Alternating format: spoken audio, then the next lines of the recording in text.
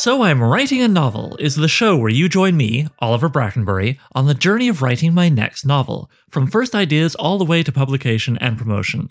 In this one-man reality show, I'll share with you my ever-evolving thoughts and feelings on how I write, being a writer, and everything that entails at each stage of the process.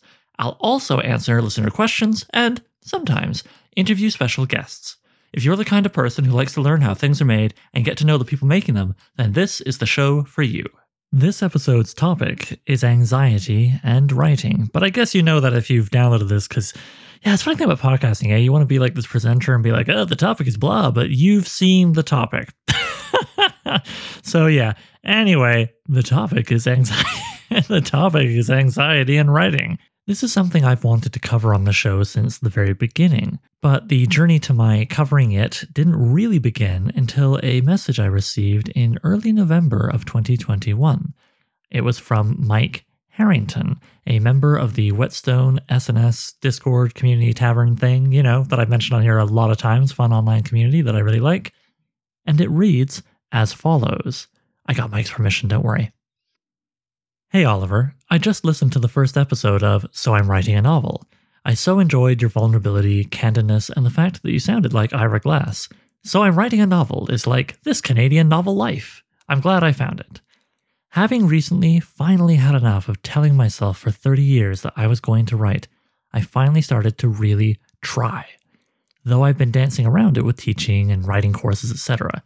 It's scary AF, and I think I'm horrible, and I'm disappointed that at 52, I'm trying to climb a huge mountain. But I just have to try and see if there is a voice in there. And I always return to my first love, fantasy, sword and sorcery, the 80s D&D boom, etc. Don't know why I'm telling you this, probably because you opened yourself up. Thanks for that. I appreciate your posts on Whetstone and in the Goodreads group. I replied, Hi Mike. Right now I am fat and happy thanks to a big burrito, but what really makes me glad is reading such a kind, thoughtful message as what you've just sent me. Thank you so much for checking out the podcast. I hope you continue to enjoy it. Without turning into a public therapy session, I am trying to really be open, if only because I've become so very tired of the pressure to appear smiley and perfect at all times, a cliche of the film and TV industry as well as social media in general, I guess. And also, to help people who feel similarly not feel isolated. That this is connected with you really validates the risk of opening myself up, which is greatly appreciated. As for starting the mountain climb at 52, I hear you. My dad is 75. He finished traditional schooling at 14 before going into a goldsmithing apprenticeship program, and only really read magazines for most of the time I've known him. But a few years ago, he decided he wanted to write a book about his years learning the trade when he was younger, in London, England, and I've been helping him. Even if he never finishes it, when I think of the joy he's taken out of learning this new-to-him skill, well, I know it's a real cliche online. The so-and-so famous author only started writing at X years old, and they created amazing book we all know thing. I can't promise you'll become one of those people. But if you're kind to yourself, take your time and set modest goals to start. Then I can't imagine you have anything to lose. At the very least, you'll do it for a bit, realize it's not actually something you like, and then you know. Or you'll find your way to the joys of learning new techniques, finding new ways to appreciate stories you've loved in the past, and so on. You really can't lose, man. Good luck.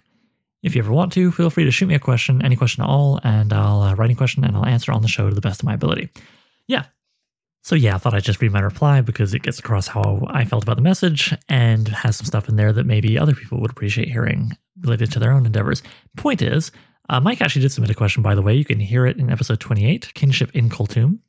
But yeah, so fast forward to late March of 2022, and Mike asked me if I ever wanted to talk about writing anxiety on the show. And I was like, yeah, since I launched the show, but I couldn't figure out how to talk to someone whose anxiety prevented them from writing, no matter how nice I was about it, without it coming off kind of patronizing and also a bummer, like, what's wrong with you? But Mike, you see, solved that issue for me by being a guy with a lot of experience feeling anxious around his writing who recently overcame that and made his first ever writing submission. Hell yeah. He wrote a sword and sorcery short story called The Red Hand and sent it in to Whetstone magazine. So I asked him if he'd be up for discussing his journey with anxiety and writing on the show. He said yes. Now you're going to listen to our discussion. True story. To be clear, we're not here to provide remedies for all that could ever possibly ail you when you try to write. However, I thought it might help some folk feel seen, hearing Mike's story, and maybe even a little inspired. It could also be quite interesting, I think, for people who don't write, because anxiety, it exists in other parts of life. Whether you have no interest in writing or are a writing god with 100 published novels and just the most amazing genitals, I hope you take some pleasure from the following. And here I am with Mike. Hey, Mike. Hey, Oliver. Nice to have you here. Nice to have a chat with you. We just had a nice long chat before starting this because we've been, messaging stuff back and forth in Discord. We've been two little internet avatars, and now we're human beings, finally. Yeah. It was good to catch up, yeah. So, the show, as ever, I'm just going to get into it. First question. Do you remember when you first decided creative writing was important to you beyond, a school assignment or something? Like when you're like, wait, this is something that really matters to me. Yeah, that's an excellent question. And thinking about it, it really goes back to elementary school, really back to when I started playing Dungeons and Dragons back then. I'm going to date myself, 77 maybe. Oh, cool. So yeah, that was like AD&D first edition. Oh, basics. We're, pre-Redbox, pardon me. Yeah, pre-Redbox. I actually can remember having, was Blue, I think, right? Something like that. Way back when. My dad he worked in the toy industry, and I think he must have gotten a hold of it and given it to me. So yeah, back in those days when I had that, and probably got it before everybody else because of my dad being in the toy industry and being a game master and reading a lot of things like, I think I started out with Tolkien because I can remember reading that, and definitely Lloyd Alexander's was it the Chronicles? The Prydain series. Yeah, Prydain, yeah. And having box set of that, thinking about writing and doing that sort of thing back as far as that. So probably 5th, 6th grade, something, okay. back when I was a little bit younger. Yeah, when we were chatting before we started, you mentioned that it was definitely part of it was teachers or parents perhaps telling you like, oh, you're creative, like you got big ideas, man. I really felt that because the takeaway here is never encourage your child unless you are ready to have to deal with them wanting to be a writer. But yeah, like with you, I think it's fair to say, right? I'm guessing from my own experiences, that was also part of it, right? You're told like, hey, you're good because you have ideas and you tell stories. Right. Do you think maybe that also was like the Freudian base level maybe as well of this being important to you? Yeah, I think you're spot on. I mean, there's one instance, and I totally remember this, and I will probably remember it for the rest of my life. I was in middle school, so I remember we were asked to write an assignment, and I would take assignments like that we were given to write, and I would just do something crazy on it. And I don't remember exactly what the assignment was, but I probably went off on a tangent and created some kind of fantasy thing from it. And I think we were asked to read it. And I read it during the class, and some of the kids were probably like, as they do in middle school, being not jerks. paying attention, whatever. Yeah, pecking order. And I remember and I can see her perfectly in my mind, but I can't remember her name. But she said, don't make fun of him. He's got a gift.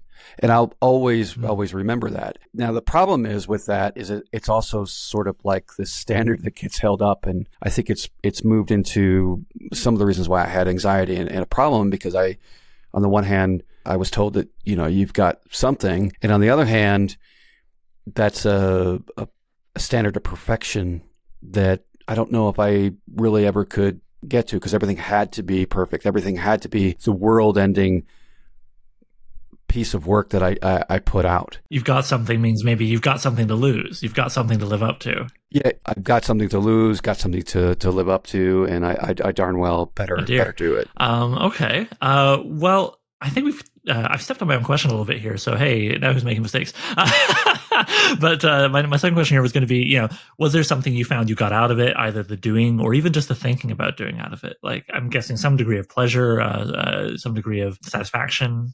Yeah, and that's a multi-part answer to that question. So on a level of just wanting to connect with people and get praise from people, and this actually goes back to me thinking about, the kind of some of the childhood trauma that I had, and wanting to have connection and validation and just somebody caring for me, So I think some of the writing and some of the storytelling and the praise I got from that was, hey, look at me.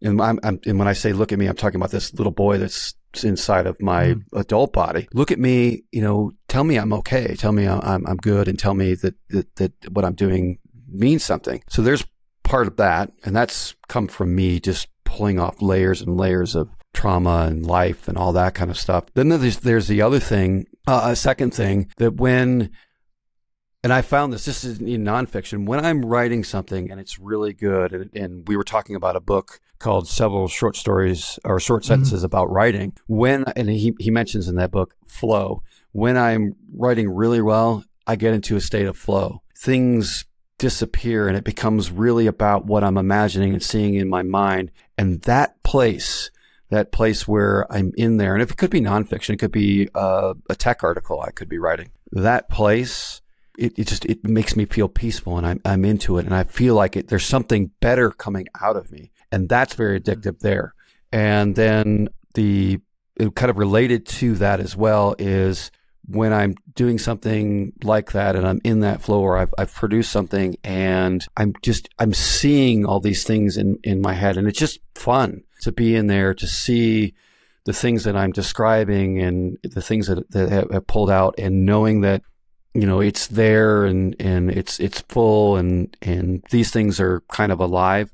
It's a way for me to experience a release from everything else. It's kind of like when you read good fiction and you're really into it and you're like, wow, you look up and you've been involved in this world and things aren't so bad around you for a little while, and you're getting, an escapism. Yeah, out of that. which, I mean, inherently escapism, as it's discussed, is a bad thing.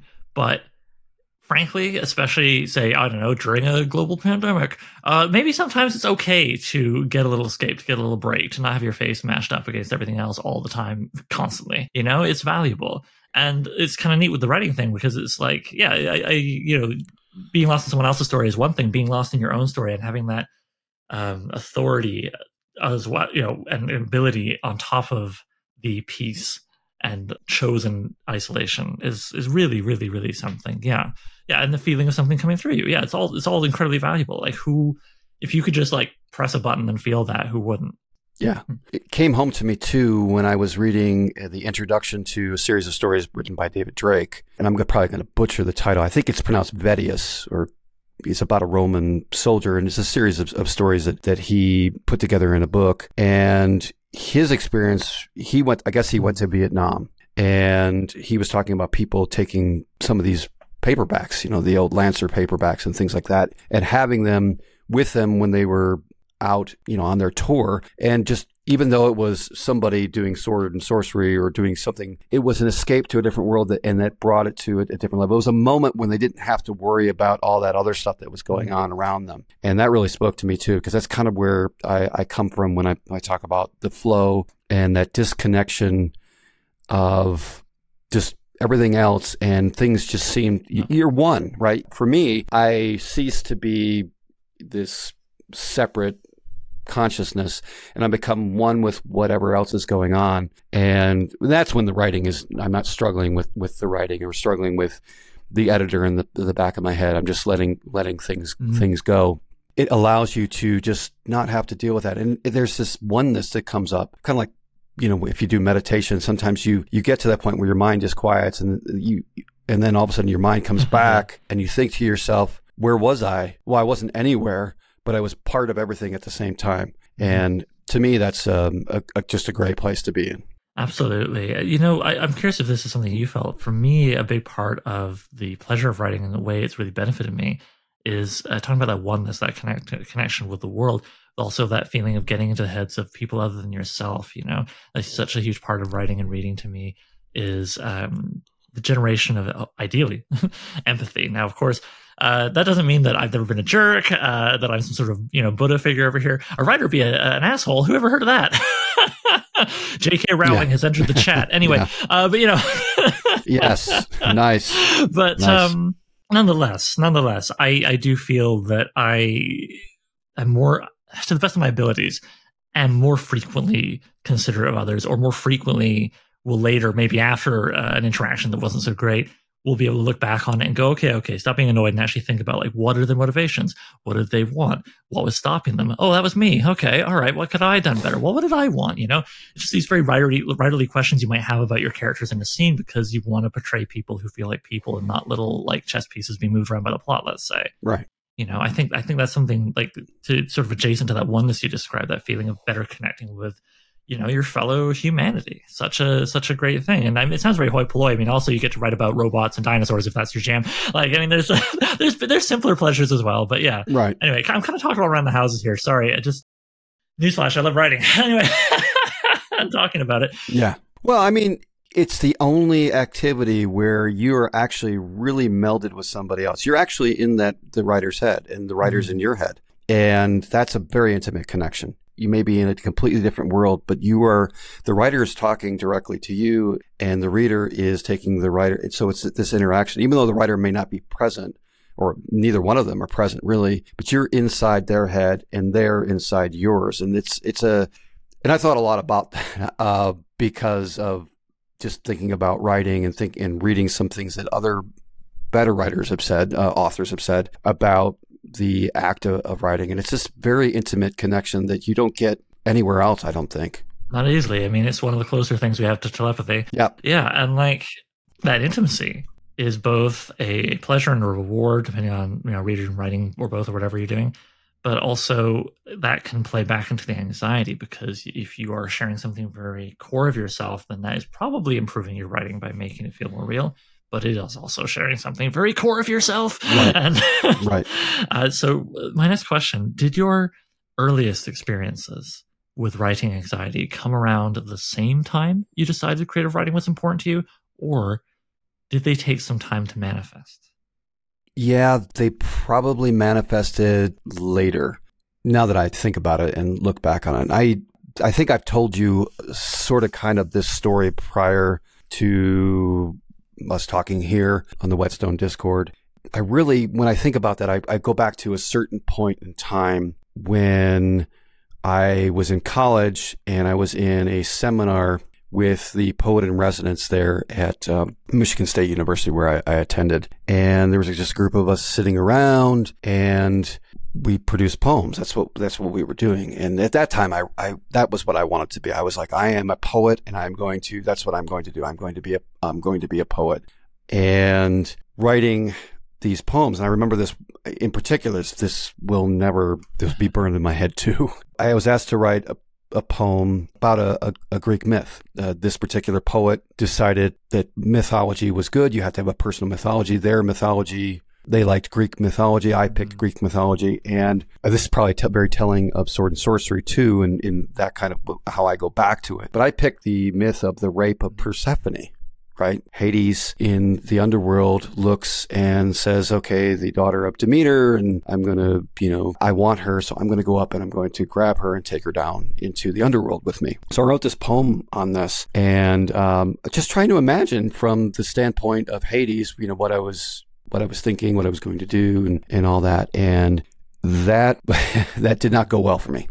First of all, I don't think that she thought that I was accused of having these kind of, deviant fantasies and things, and that wasn't it at all. I was trying to imagine what was going on, and the way that I was savaged about purple prose and things, and the way I saw that she attacked other people, I started getting really anxious. And I mentioned to you in our chats that was probably the biggest reason why I walked away from things. I said, well, I'm not going to expose myself anymore to that. And so I walked away from it. It is frustrating as hell when people conflate, especially people who should know better, like a writing teacher, conflate trying to understand how someone works, whether it's a character or a person in life, and empathizing with or being the same as that person. Right. These are, correlation and causation is not adding up here. Yeah, no, it's just like when people sometimes will ask horror writers, like, how did you write that vicious murder? Do you think about stabbing people a lot? And it's like, no, Yeah. probably not. I mean, outside of work reasons, I guess. Yeah. That's rough, man. And sorry, I know you've told me this, but I want to get it out there for the listener. When exactly was that? You were like 20 something? Yeah, I would have been 22, 21. Was certainly between 20 and 22, somewhere in that range at that point. It was probably near towards the end of my college time. So I graduated in 91. So probably right around 89 to 91, somewhere in there. It was a master's degree level course. So it would have been towards the end of my career in my bachelor's degree. Okay, and then that was basically the inciting incident. Writer talk. That was the thing that kind of kicked you out into the wilderness with writing for quite some time.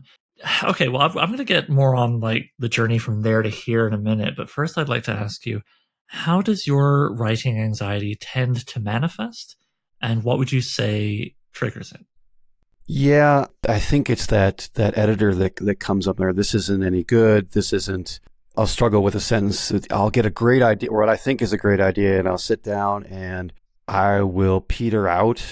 I won't be able to figure my way out of it. And so then it's like, this is no good. And I'll imagine people bouncing off of it and, not liking it or thinking it's boring, or that's usually how it manifests. That, so good old perfectionism. Perfectionism, correct. And thinking that this is, it's got to be absolutely perfect. I probably imagine in some way, shape, or form that writing teacher maybe over my shoulder, thinking about that. That's typically how it will manifest itself. And is it what triggers it? Like, how far do you normally get? Do you write like a paragraph and then you're like, Jesus, or are you still outlining, or do you even get a whole draft and then look back over that draft? Like, or I guess it varies, I imagine, from work to work. But well, that actually brings up a good point. But usually it's a paragraph in, just to answer that part of the question. You mentioned outlining, and it could even just be one or two sentences. Because it's got to start as something feeling good, right? Like if you want to do it, you have that idea, you have that image, this is great, and then you start like expressing that through outlining or prose or both or whatever the heck however you're doing it, and then at some point it just goes and like takes that turn, right? Yeah, yeah. Typically, so let me describe what happened. It just happened actually this morning. I woke up. And sometimes, it's not uncommon, but it's not like every day. I'll wake up and my brain may have already started, or I may have dreamed. So I had this idea and my eyes are still gummed together. So I'm fumbling around for my glasses, and I get my glasses on and I pull out this little notebook, because I always keep a notebook or something near me, just to kind of jot something down if it comes to me. So even though Mr. Klinkenberg says, if it's a good idea, it'll still be there. I'm like, not always. Well, I mean, I like that book a lot. I recommended it to you, but not everything in there applies to everybody. And yeah, I always have like a field notes right. or something like that size kicking around a little notebook. Same reason. Maybe. Yeah. Sorry, continue. Yeah. Yeah. And so having that book, and I actually took a page, though I'm not as detailed as you about keeping the writer's journal. I do have one based on what I heard on your show, and I've been keeping that, and it's been good for me. But in this case, this morning, I did not have it. I had a little field notebook, like you're saying, sitting there. So I grabbed that, wrote a few sentences down. The general image. Usually it's an image that comes to me, and usually the image has a character in it of some sort, somebody in there, something happening to it. Sometimes it's just a phrase. I heard a phrase the other day and I wrote it down because I was like, that sounds like a story somewhere in there. But it'll be like that. Maybe a couple sentences will happen and I'll turn it over. And if I sit down and start to work on it, the anxiety might come up. Like I'll stumble, I'll stop at a certain point. I'm like, where is this going? I can't, this is not going to go anywhere. This is terrible. It's a nice fragment. It's an image.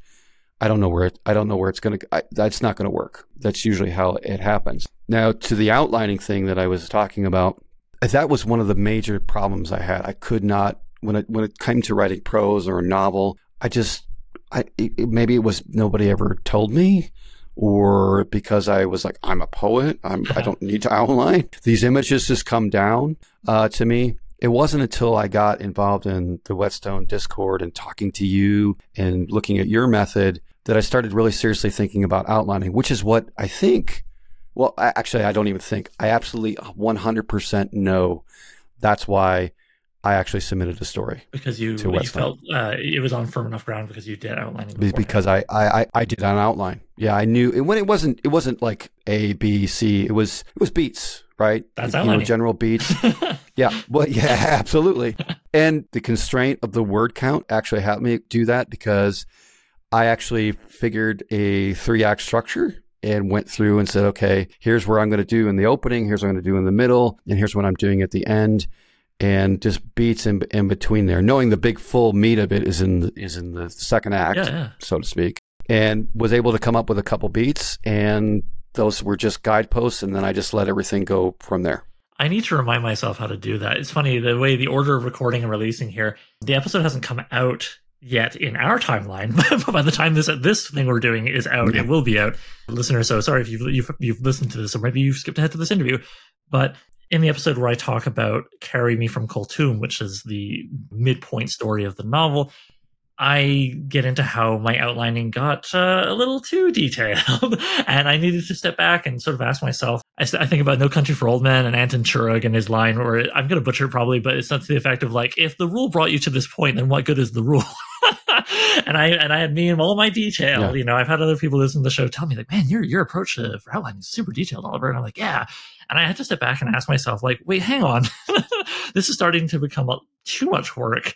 It's starting to hold me up. It's starting to get in the way of, or at least prevent me from getting to it sooner, the kind of natural discoveries you make when writing the actual draft. So, you know, I guess my point is you can always swing too far in any way direction, right, with what you're doing. And it sounds like you found what worked for you because you wrote the damn story and set it in. So, you know, and maybe the next story you'll want more or less detail, right? Because, I mean, it can change from story to story. But for this thing, that worked. Well, that actually makes me, when you were saying that, it makes me think of another point. That's anxiety for me right there. You to talk about being too detailed. I think some of the anxiety that I had in actually completing things is like, I cannot do an outline, or it's not detailed enough, or I'll find myself, because I've taken that, you know, I completed the story. So I started, and I've read, like anybody else, I've read so many different methods, and, you know, this snowflake method or this method or that method, all these different methods. And I find myself just consuming those things and never writing. Yeah. Because if I could just get the magic bullet, if I could just get I'll just sit down and it'll come out. And there's a reason why writers say it's a lot of hard work, because it is. It's a lot of hard work, but it's work that you are willing to do. And in fact, I was probably just reading that in Klinkenberg. He was like, if it's work that you enjoy doing, you're going to do it. And in that, I found that to be so true in my real life. If it's something I like doing, I'm going to do it. And I'm going to do it, and you don't even need to pay me because I'll go do it. But fucking pay writers. Sorry, Harlan Ellison's ghost came out of me for a second there. Go on. So yeah, I'll sit down there and you know, do that. But what I found is my anxiety that it's not going to be good, it's not going to be perfect. I'll start doing beats, and I'm like, that's not enough. Mm-hmm. That's not enough beats. Or that beat, I get lost in the beat. I'm like, oh, where do I want to go here now? Or I'll think to myself, well, that isn't realistic. How are we going to get from point A to point B? And then I'll just sit there and obsess about that isn't, you know, that person isn't going to go there. Well, that doesn't make any sense. And it prevents me from actually sitting down and doing a damn draft, because I'm too obsessed and anxiety ridden about the details, instead of just writing it and then going back and saying, okay, what's the kernel there? What's the thing? What can I take out of that? And even if it's something that I just throw away, it's probably going to spur another idea. I mean, this is Mike sitting here saying in his spiritually centered place right now, talking to Oliver, and, you know, I can rationalize these things and feel good about them. This is not me when I'm sitting in front of the keyboard and staring at that and going, I have no idea. Or in my notebook going, this is crap. I'll never be able to figure this out. Somebody's going to catch me lying to them or faking it, phoning it in. and I'm not going to be able to complete it. That's another huge Right, anxiety good old piece. imposter syndrome that you mentioned to me before. Yeah. Yeah. And actually, if I may, I can always cut this out if you would like me to do so. I am reminded of when you were at the other end with this story, when you were flying back from somewhere, I want to say Italy, and you were like, Oliver, I think I'm going to submit. Oh, maybe not, though. Maybe what I should do is write like another 5 stories, build my body of work, and then I'll start submitting things. And, me, where I am, it's easy for me to say this, but I said, well, you get a body of work by submitting. That's And those 5 stories or whatever that come after this current one will not be as strong because you will not have benefited from the experience of submission and the notes that I know you'll get from Jason or shoot, is it Chuck?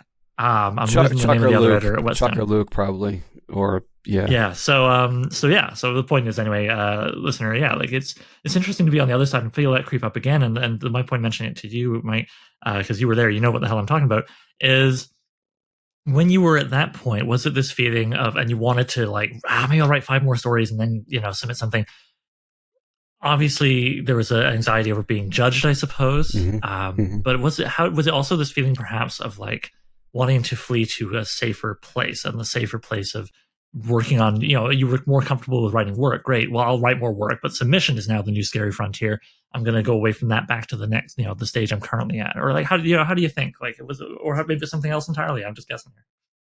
Well, the anxiety there was, this goes back to that first post that I sent to you after listening to the initial show, and I was fanboying out on that. But it goes back to, well, I haven't practiced in so long. I don't have enough practice under my belt. I haven't written enough words, and because I haven't written enough words, it's going to appear sophomoric, and I need to edit it again. I need to rewrite it. And instead of just submitting the damn thing, I guess the anxiety was, and I wasn't on a plane. I was actually in Italy, and I had brought it along with me because I knew the deadline was coming up. I knew the deadline was probably I would get back just before the deadline, and I'd be horribly jet lagged.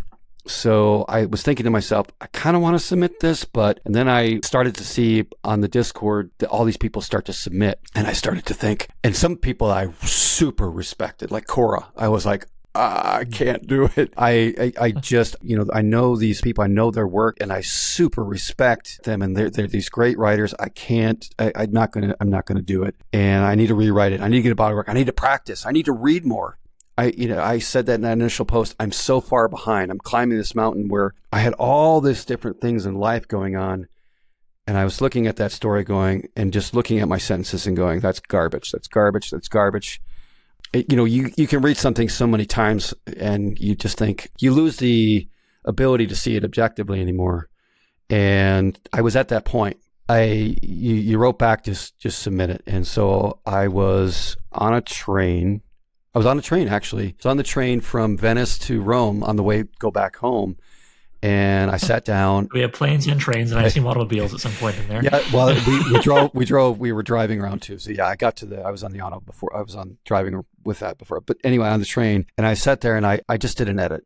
I just said, you know what, I'm going to do an edit, and I know it's not going to be a perfect edit because I'm kind of on holiday or the end of the holiday. I'm tired, but I'm going to do that, and then I'm going to press send. And I pressed send on that train, and put it down and just said, okay, I'm going to do that. And I'm so glad you nudged me to do it because I probably wouldn't have done it. I was really not going to do it. I really wasn't going to do it. I was like, you know what? I'm in the company of these people that are just incredible writers, and they've read and they've been reading for years, and they have all this experience and everything. I'm just going to do it. And I was unprepared for the anxiety of, and this is a sword and sorcery short story. This is about a character, and there's violence and things going on, and it's not even really me necessarily. I mean, it is me, but it's not like Mike saying, "Oh, this is who I am and what I did, my story," and me being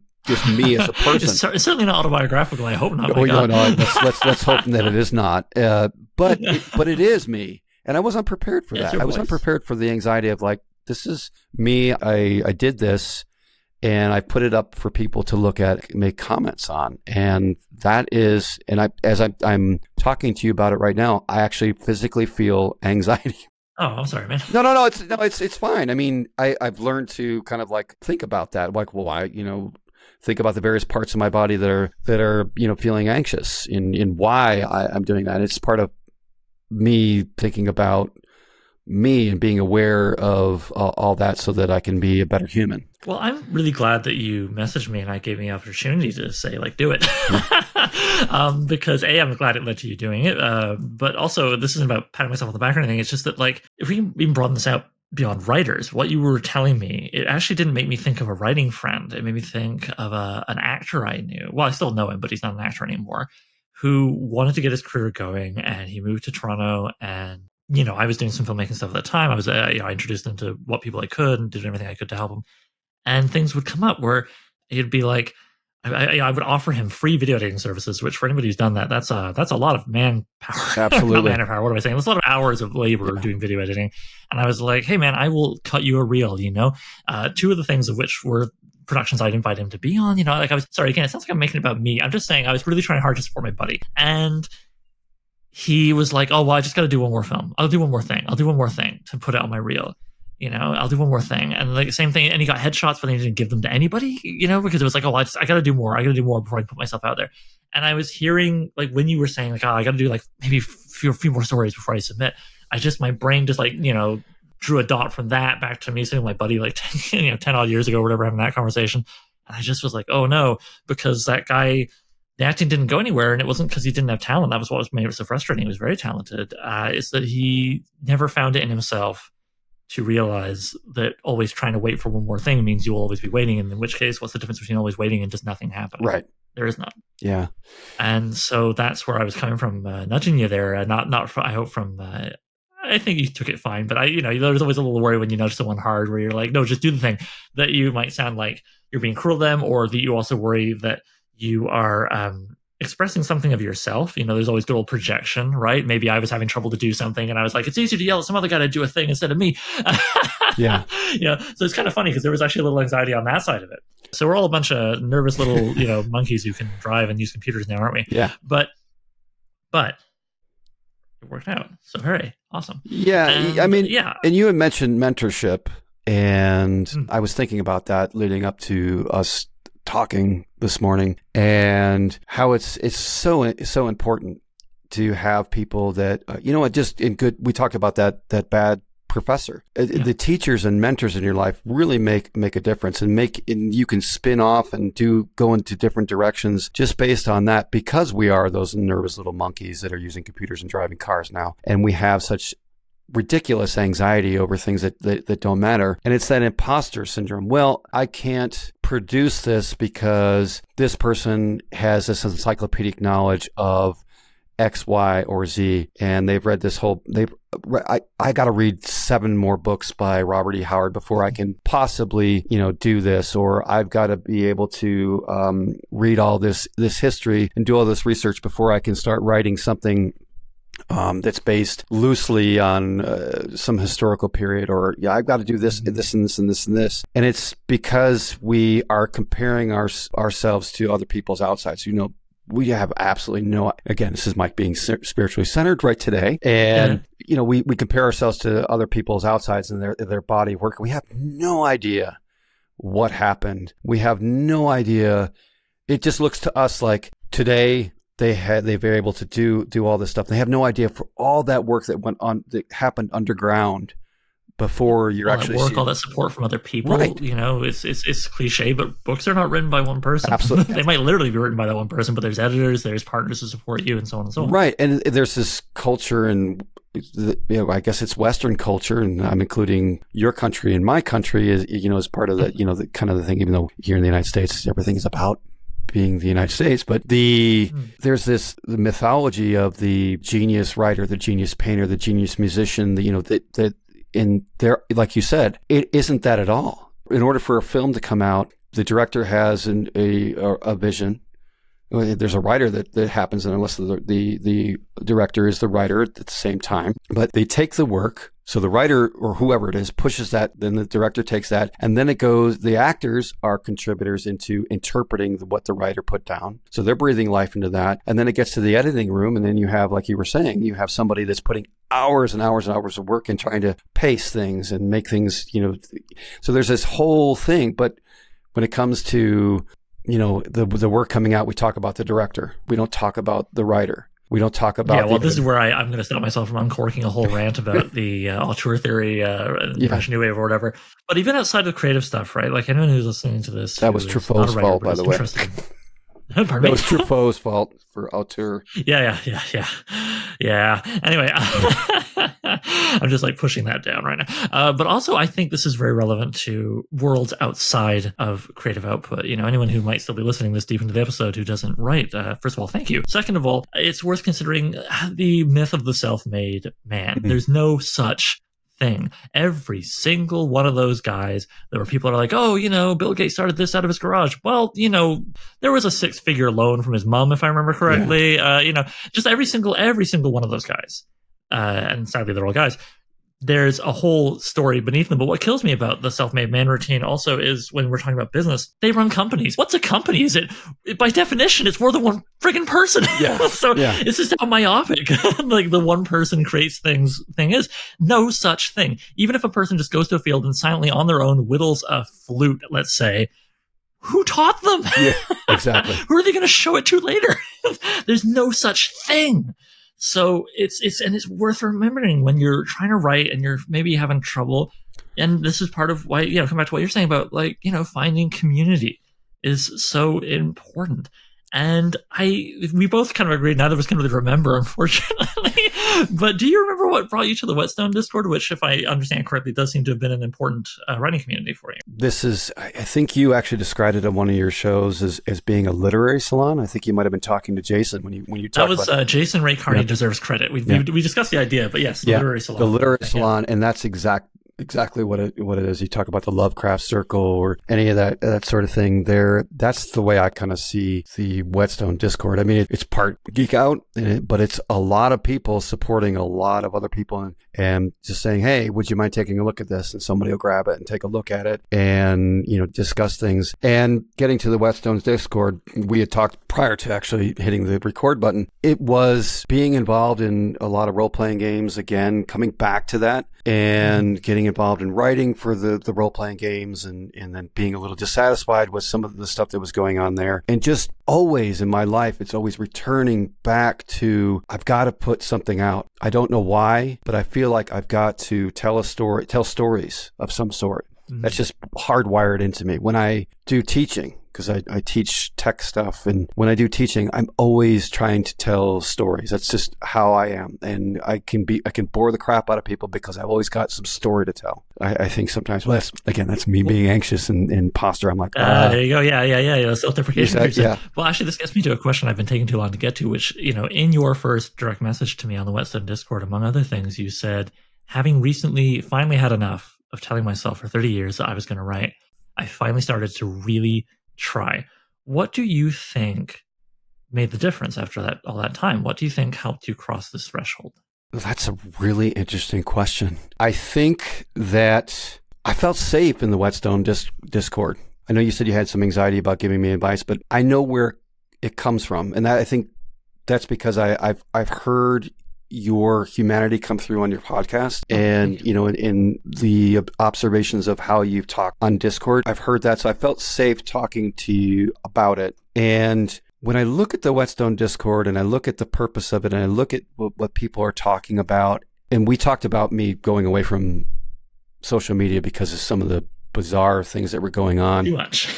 Bizarre thing going on there. And it isn't that way at all in Whetstone. I think Chuck, he's one of the mods there, and I think we were on one of those gathers, like the last gather they did, and he had said, I haven't had to do any moderation on here because people are just awesome. And I think that's what it really is. It's just, I felt safe. I started looking around. I started looking what people are putting out there about themselves and saying and being true and just saying, this is what I'm doing. And we all love this. And it's okay, to go ahead and try. And I think that's where that's what came out of it. And I'm so appreciative that it's there, and being able to be safe to do it is really what led me to say, look, I'm going to try. I'm going to try, and I've had enough of editing myself. And of course I haven't, but yeah, I know what you mean, right? Yeah. There's all these things where you want to make a definitive statement, and then you think about it for a second, like, okay, it's not so much reaching a final point; it's more about adjusting my settings a bit, right? So I can get to like a better median point, maybe. It's about acceptance of where I am, and I know that I reread that post that I sent to you initially, and I tend to be really self-deprecating anyway. But reading that, I'm like, you weren't accepting of where you are. And this is something that I continually struggle with. It comes back to the anxiety of writing, is accept where you are at that point and just write to that. And if you produce anything that isn't worth anything, if it matters to you, this goes back to a question that you had posed to me. What would I tell somebody if I hadn't, before I got to the Whetstone Discord? And okay, so let me put that question for the listener. So this is going to be my big wrap up question. Sorry, ruined the whole interview. That's it. All the anxiety is justified. It's fine, whatever.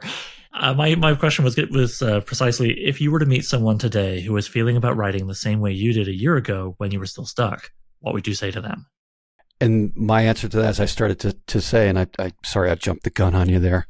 It's okay. It just happened to organically in my head. How dare you? Go on. Yeah. My advice would be, this is something that I would probably tell people that, I work with. Accept where you are, right to where you are. Be okay with what you're doing, because it's all right. If it's something that you want to do, if it's something that you keep getting called back to, there is a reason for that. It's a fundamental part of you, and don't listen to that other thing in there. Just do it for you. Because I wasn't doing it for me. I was doing it, like I was saying, I had those demons in my head that were saying, I need approval. I need people to like me. I need to be perfect. And that's all because I have the problem with the self-esteem. And we all do. And you forget that, right? You forget that everybody is coming from that same place. Even people that are, outstanding writers. I'm sure Stephen King has some anxiety when he goes to, will this novel be okay? Will they like me as much as they like me before? We just changed the different tape that we're running in the head, which is really just a repetition of the old tape. And I would say, just do it. To echo Oliver telling me on a train, just submit it. You're never going to get to that point where you have all this stuff that you're going to do. I've really started to think about it after, looking at Klinkenberg's book. It's a process. It's a process of discovery. And when I read those lines in that book, and I'm paraphrasing, of course, when I read those lines in that book, it comes back to this advice. If I had thought about this before, if it's a process of discovering myself and growing and, putting that out there and learning what each of the sentences mean and what I mean when I write that, and understanding myself and developing how I think and how I feel and how I put it out there, and just being a better person when I'm doing it, a better human, then that in itself is worth the work. And if we're not doing that, at least for me, if I'm not doing that, if I'm not moving forward and trying to get better, then I'm dying. And it was at that point where I said, I've had enough of being frustrated with it. I had enough of, I got to do it for X, Y, Z. If I don't do this, if I don't explore this now, I never will. And I will be on my deathbed saying, why didn't I do it? Yeah. And what I hear underneath all of that, if I can collaborate with you for a second. Sure. It's something I definitely have told myself more than once when I've been in a hard place, and it doesn't always work because there's no silver bullet. That's the other thing you got to realize. All the advice in the world, some days you're going to be able to hear it, some days you're not. But is kind of like you turn to yourself and we're like, well, okay, well, what do I really care about? Do I care about being anxious? Does being anxious get me something I want? Does it make me feel good? Well, no, by definition, and so you're like, okay, well, what really matters to me? Yeah. And you found that and you grabbed onto it, and I think that's what you have to do, whatever the sort of surface level issue is, whatever specific anxiety, whatever specific issue, maybe something adjacent to anxiety, but something else. If it's internal anyway, at some point you have to look inward and be like, well, what really matters to me? And it's the writing. Yeah. And so you got to do it if you're going to do it. And you can't you have to, it's kind of like that old saying about how for someone to be helped, they have to decide that they're ready to be helped. They have to let other people help them. Yeah. If they don't do that, then nothing else matters, because nothing will penetrate that sort of wall of not wanting to be helped. And yet you have to kind of be both sides in that equation for something like this. And it feels to me like you said to yourself, I'm ready to like help myself. Yeah. Does that make any sense? No, like, or am I Dan? No, you're absolutely right. I mean, it's called the gift of desperation, right? You have to be broken enough to say, I don't know what to do and I need help. And once you get to that point, then you can build yourself back up. And I don't know what it is about human beings, at least this particular human being. I have to get a 2x4 to my head all the time in order for myself to make a change. I get complacent, or I invent reasons not to do something, or I get anxiety about it. Like I'll have anxiety, like I haven't written anything in a couple of days. I'm behind. I'm not going to write because it's going to be crap anyway. And why bother? And the point of that is that's just your anxiety and your whatever talking in your demon talking in the back of your head. And it's enough just what you have to do is just say, okay, like you said, does this really matter to me? If it does, then it doesn't matter how long it takes. Just do it and go down the road and because if it's part of you and it's something that's really driving you, just that journey is worth it altogether to make you whatever you are. All the rest of this crap drops away. All the things that we distract ourselves with drop away. And at the end of the day, it goes back to those relationships like you were talking about, the mentorship, how we just carried each other. And how we find community, paying it forward is what I'm always trying to think of. When I read somebody else's thing or whatever, I feel like I'm paying forward all the help that people have given me and have helped me. So that, it's funny. I don't know where it stopped, but somewhere along the line, I kind of just stopped feeling anxious about creative writing, which is a very lovely thing for me to say on this episode, isn't it? Like, I'm perfect. I solved it. I'm great. Well, obviously there are points where I must feel that I'm forgetting, but the default for me seems to be that if I have the time and energy, I can always crank something out writing wise. However, if I have to write a cover letter for a job application or put together something for like a school program or something like that, sweet mother of God, everything just breaks and I'm the opposite. Yeah. It is the hardest thing in the world for me. And so it's kind of funny how that can happen where like I know all the lessons that allow me to do creative writing and feel pretty good about it 9 times out of 10, as long as I have the time and energy, like I say, which actually gets you to the other issue sometimes of having to be okay with yourself and be like, you know what, actually I am exhausted and it's fine if I don't write something today. Yeah. The write something every day or you're not a real writer thing is bullshit. Anyway, what's my point, Oliver? I guess my point is everything you're saying applies.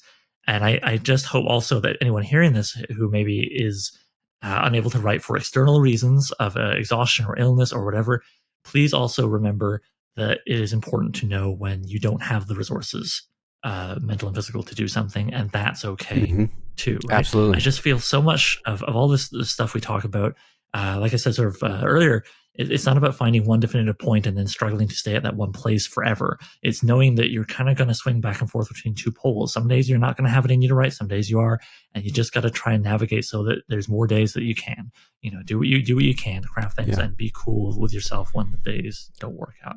All right. I got a couple quick questions and then we're going to be done. The story, The Red Hand is the name of your story. Right. How long was the road from your first idea for it through to submission? Like rough approximate timeline. Approximate timeline would probably 2 to 3 months, maybe something like that. When I had the initial idea, there was a bunch of other ideas that came prior to that eventually that one is the one that came out. And well, I'm not going to discuss the actual what was the inspiration for that. There was a number of different inspirations for that. And I don't really know why that one coalesced, but it did. The outline came. Was it just the strongest feeling? Were you just kind of falling like a water dowser? Like this story. Yeah, pulls me the hardest. Yeah, I was watching a masterclass with James Patterson, and he was talking about keeping he had a notebook, and he would just when it was come time to write a new book, he just goes through and he looks at whatever idea seems to stick. That's what this one was, the one that stuck. This is the one that the outline came, the 3-act structure came perfectly. Well, not perfectly, but it came to where I'm like, I could actually write this one, because I'd stopped and started a number of other different stories that they just kind of petered out, even though I tried to outline. This is the one that seemed to work. Nice. And what do you like most about The Red Hand? What do you feel are your strengths as a writer? No self-deprecation allowed. I will press a large air horn button if I hear any. No.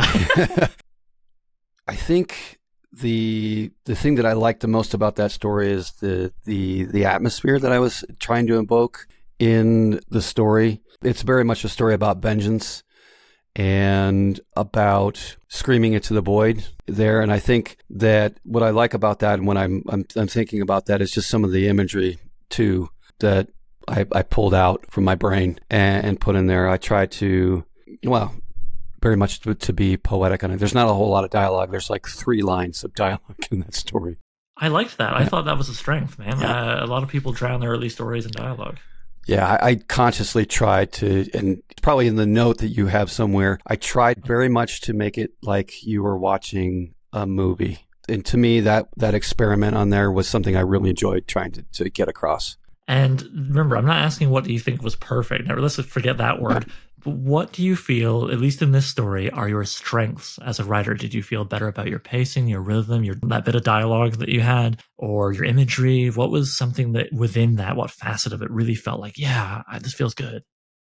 I know I got stuck in the middle part, so a little bit. I think I really liked the imagery the most, because that's what it all started out with. It all started out with the central character, in particular, one facet of that central character. And where I imagined was it's towards the climax of the story where the central character is just screaming. And that was the central image that really started everything off. And then pieces of it started to come another way. And so that particular image is something that I really, really enjoyed.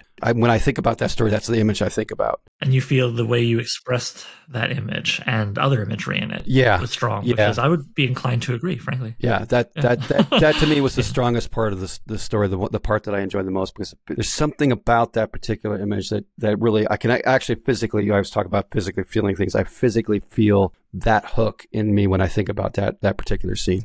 Well, we'll talk more about it off mic, but I think I told you there was one part about midway, actually, that kind of made me snap my head back from the page and have a little like, holy shit, reaction. And yeah, it was some of your imagery, man. You really paint a vivid picture. And I look forward to more of those pictures. Okay, so normally when I wrap things up, I ask the guest to state the address for their author website, stuff like that. But you're not there yet. And you have been very wise in some respects, I would say, by pulling back from social media. So instead, I'm thinking, we've both been discussing several short sentences about writing, which I think it's fair to say both of us give a big thumbs up to. And listener, if you want to check that out, I think it's great. I recommended it to Mike in part because I felt it really helped declutter one's mind and kind of remind you of really core things about writing that you almost certainly already know. It's that kind of thing. And I love that. Real breath of fresh air. So what I'm thinking is, how about you recommend an online writing resource you've gotten a lot out of that you think people should check out? Something people don't have to have any money, just internet access, Well, get involved in the Whetstone Discord if you can do that. Yeah. That's absolutely something that you need to do. I'm not being pandering a little bit, maybe. No. I feel the same way. Yeah. I've gotten a lot out of it. Take my story, will you, Jason? No. Yeah. Oh, I see what you mean. Yeah.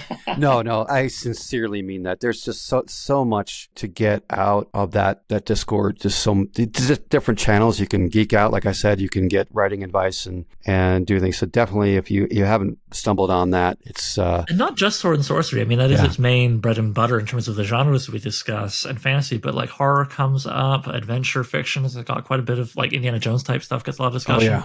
I just think in general, if you like genre fiction, it's a good place to hang out. Yeah, definitely. Definitely a lot of good pulp.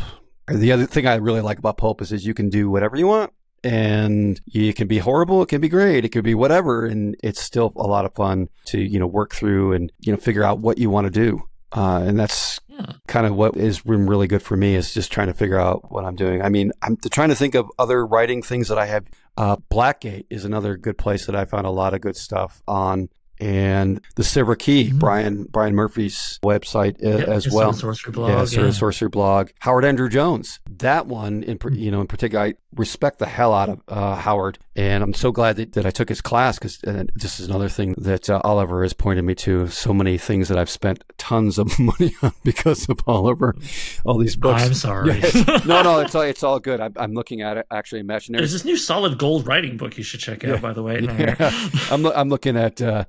Imaginary Cities is over the corner there. That another one that Oliver pointed out. He's got just some fantastic things to put on your to be read pile. But Howard Andrew Jones, his blog has a lot of free writing advice. And Howard is not only is he an amazing writer, but he is a fantastic teacher too. And I was alluding to a class that Oliver talked about that I went and I took on his class on writing heroic fiction, and I mean, it was only like a couple hours, but probably the most, and I didn't spend a whole lot of money. I think it was like $50 US. It was pretty reasonable. Pretty reasonable, but it was probably the most I'd ever gotten out of any writing course that I'd ever done. And I don't know why. I don't exactly 100% know why it was, other than we really dug into those little paragraphs, those little things that he put out there. And the openings, yeah. And I think it was his passion and everything too. I also like... on his writing site, by the way, I just want to stress anyone listening who's thinking, well, I don't write heroic fantasy. Again, that is clearly Howard's jam. Yeah. However, his writing advice can apply outside that genre. Absolutely. I think like most of the best writing advice, like genre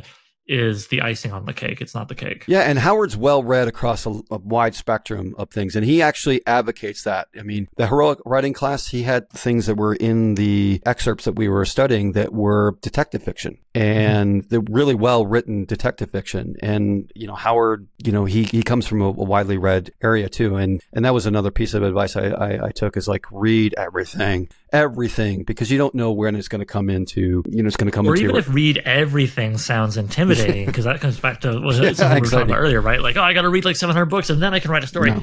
Read broadly. That's a better way to state it. Read broadly. There we go. I just edited you. Yeah. No, absolutely. That's nice. what I meant. That's exactly what I meant. See? That's what you need a good there mentor. You go. It's also much easier to edit someone else than yourself. Let's be real here, right? But yeah. Okay, cool. So yeah, I'll link to those things in the show notes, listeners. That's easy to click on. Yeah. As of this recording on April 16th, 2022, we do not yet know if The Red Hand has been accepted or rejected by Whetstone Magazine. But I would say whether it gets in or it gets sent back with some thoughtful notes, something, again, I know the Whetstone boys are good about, you have had a victory. Absolutely no argument. All right. I look forward to reading your second writing submission whenever that happens. Yeah. Until then, thanks again for coming on the show to discuss all this. I really appreciated it. Yeah, thanks a lot for having me on, Oliver, and thanks a lot for being just an awesome person. It's really helped me a lot. I do my best. Thanks, man. So I'm Writing a Novel features original music by Gloria Guns and is hosted by yours truly, Oliver Brackenbury. If you'd like to submit a question, then please email it to soimwritinganovel@gmail.com. Bonus points if you record yourself and send me an MP3 I can cut into the show. Doesn't have to be fancy. Using your phone is fine. Just keep it clear and concise. You can also holler at the show on Twitter. Look for @so_writing. That's @sowriting. Please consider sharing the show with anybody who might like it, leaving a review on Apple Podcasts, and checking out patreon.com/soimwritinganovel. Patrons get to be thanked in the final novel, listen to episodes of the podcast a week early, and even enjoy a bonus podcast called So I Wrote a Novel, where I read and comment on chapters of previous works, starting with my first novel, Junkyard Leopard. Thanks for hanging out with me and Mike, and I'll see you soon.